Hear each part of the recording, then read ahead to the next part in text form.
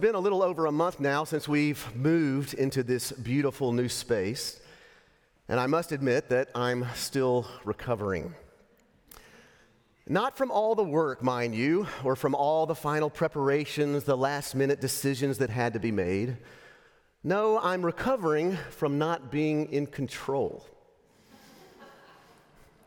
I don't know about you, but I like being in control. It's a good thing, especially of the calendar.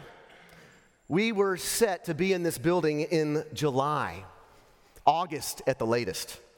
And so we had made our plans accordingly, the small groups we were going to offer, how the formation hour was going to coordinate so beautifully with a sermon series on Philippians, the special services that were going to be held in this space, and all of it together laying the groundwork for the upcoming season of Advent. But that's not at all what happened. No, things were beyond my control. I know, imagine that. It's crazy.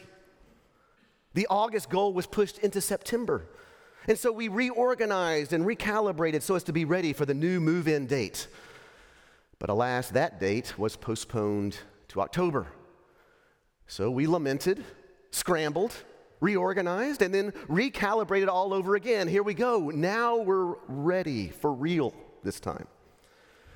But of course, you know what happened. The October date was scrapped and pushed forward indefinitely. Love that, indefinitely. Who knows when we will finally get into our new building? So my planning, our incredible scheduling, it was all derailed, and all I could do was mumble to myself in the hallway, how can this be? How can this be? That's what we say, isn't it, when we lose control?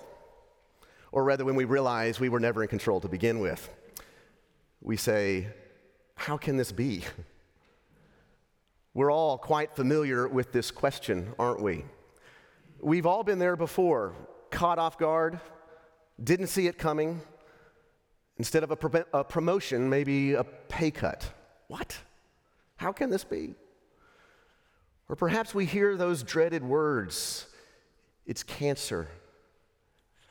How can this be, especially when I am so healthy otherwise?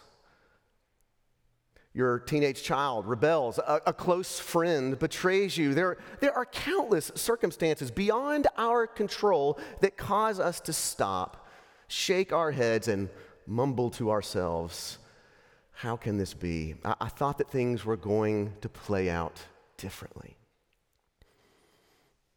I wonder, what is it in your life right now that is causing you to ask this question? Where in your life do you feel as if you've lost control, where things are not what you thought they would be? What is causing you to say to yourself, how can this be? I feel like this is actually one of the main questions of Advent. This season that puts us face to face with a world that goes not well. A world that long lays in sin and error pining. The unimaginable devastations in Ukraine and Israel, the Gaza Strip, the West Bank. The political polarizations and corruptions that undermine any hope of good and proper governance around the world. The power plays that push the marginalized even further into the shadows. Just open up your news feed. I promise you, it won't be long until you find yourself mumbling under your breath, how can this be? So that whether it is our lives or the world in which we live our lives, that's the question of Advent. My friends, we are not alone in asking this question. I wonder if you heard it earlier in the service, in our gospel reading today, when the angel Gabriel comes to Mary with, on the one hand, some incredible news. Mary, you will conceive in your womb and bear a son, and he will be called the Son of the Most High, and the Lord will give to him the throne of his ancestor David, and he will reign over the house of Jacob forever. My goodness, this is the news that will end all Advents. It's the fulfillment of all those promises that echo through the corridors of Israel's history, most notably in our reading today from 2 Samuel. where 1,000 years earlier the Lord says to King David, "Your house and your kingdom shall be made sure forever." Mary, you are so favored to be the one who will bear the fulfillment of such a promise. To which she replies, "How can this be? How can this be, since I am a virgin?" she says. In other words, this isn't playing out like I had planned. Things are happening that are outside my control. More than simply asking about the mechanics of this unexpected miracle, beneath this question are hundreds of other concerns that are surely swirling around inside her head. I mean, yes, she is young, but she's old enough to know what this means. I mean, this quote unquote good news is going to bring about radical change and disruption into her life. For in that day, an unmarried woman expecting a child was not just a disgrace. This was a scandal. A scandal that would stay with Mary the rest of her life like a scarlet letter singed into her forehead.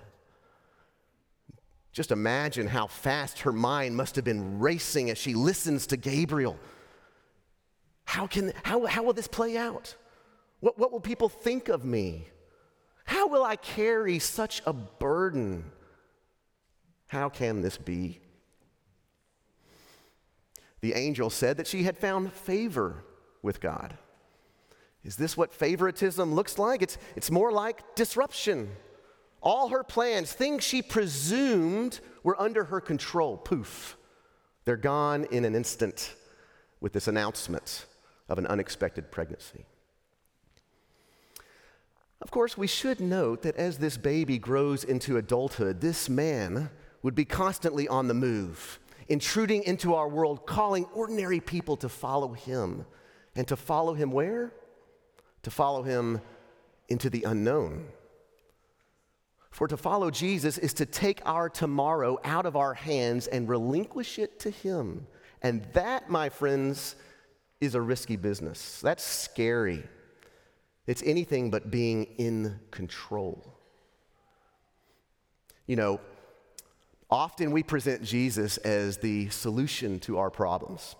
You know, the one who stills the storms of life and brings stability and peace into our world of chaos. And in one sense, he is certainly that. But this Sunday, we are reminded that Jesus also creates problems for us.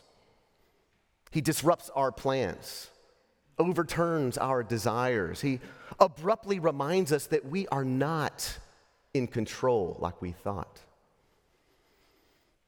Of course, whenever we realize this, just like Mary, our first response is to be perplexed and confused. How can this be? I thought that if I followed you, life would be a bed of roses. I thought that if I gave my life to you, then all my hopes and dreams would come true. I mean, this is only natural. We can't help in life but to go about making plans. We all make plans. We're all expecting certain outcomes. So that when things turn out differently for us, of course we're going to scratch our head. We're going to shed some tears maybe, even get angry, maybe even angry at God. But it's what we do next that matters the most. For in these moments of confusion and fear, are we able to move from a place of seeking control to a place of giving consent? That's the key. That's the key. Are we able to move from a place of asking, how can this be, to a place of acceptance, a place of surrender that instead says, Lord, here am I, right? Because that's exactly where Mary was able to land. After she takes in all this disruption, after reimagining what her life was going to look like, she turns to the angel Gabriel, opens her hands, and makes a statement that God so longs to hear from each and every one of us. Lord, here am I, do with me as you please. It's quite clear that Luke, the author of this story, wants us to compare this account, this exchange, with another angelic birth announcement that occurs only a few verses earlier. When Gabriel tells the priest Zechariah, remember this, while he's serving in the temple, Gabriel tells him that his barren wife Elizabeth, though she's advanced in years and barren, that she will conceive and give birth to a son. But to this good news, Zechariah responds with disbelief. I am much too old, he says, and my wife is not far behind me. So that Zechariah is stuck, right? He's stuck in that place of asking, no, how can this be? He couldn't let go of the wheel. And so because of his stubborn disposition, the angel mutes Zechariah, remember this? Until the day that his son is born. What a contrast this is with what follows. And Luke is trying to highlight this for us. When this same angel appears to another, not to a father, but to a mother, not in the temple, but in an ordinary Galilean town. And not to a priest, but to a young woman of low account who responds not with incredulity, but with incredible faith. This woman moves from a place of asking, how can this be, to a place of surrender. Lord, here am I. She moves from seeking control to giving consent. And as she does this, she challenges us to do the same. And so I want you to recall that place or that circumstance in your life, that situation in which you are seeking to gain control. That place where you are shaking your head, mumbling to yourself, how can this be, Lord? I would imagine that the season of Advent has brought this place into sharp focus for you. That's what Advent does. You're now seeing it very clearly. You're feeling the same confusion and uncertainty that Mary felt. The question for you then is whether you can now move from that place of control to a place of consent. Our other readings this morning remind us that Mary is being caught up in these grand promises of God that flow from Abraham to Moses, from David through the Psalms. God's kingdom is coming and there will be no end. And just like Mary, deep down, we too want to play a role in this grand and beautiful story. It's just that we want it on our own terms, don't we? We want to be in control of the part we play in this story, of what happens to our kids, of the reputation that we carry, or the circumstances that we endure.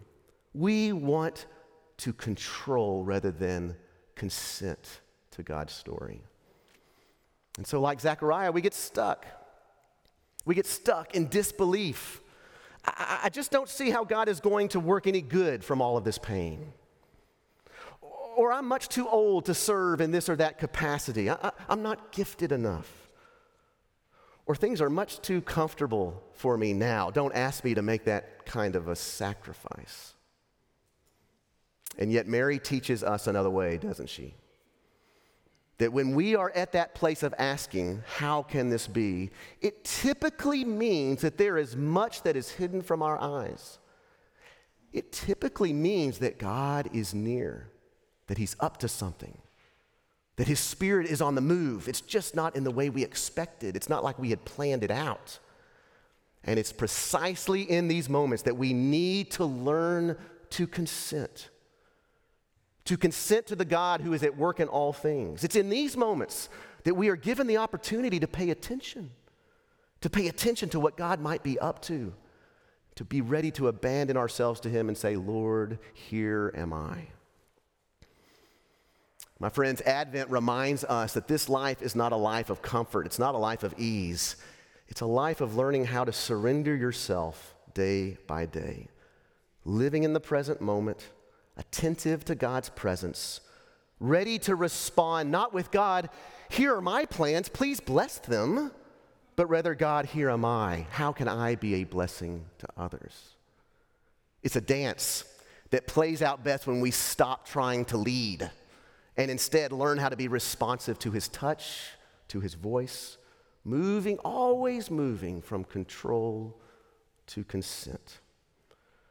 We will all have our how can this be moments, and that's okay. We're going to have more than we can even imagine. But let us view these moments instead as opportunities. Opportunities to stop asking how can this be and instead start praying, Lord, here am I. Here am I.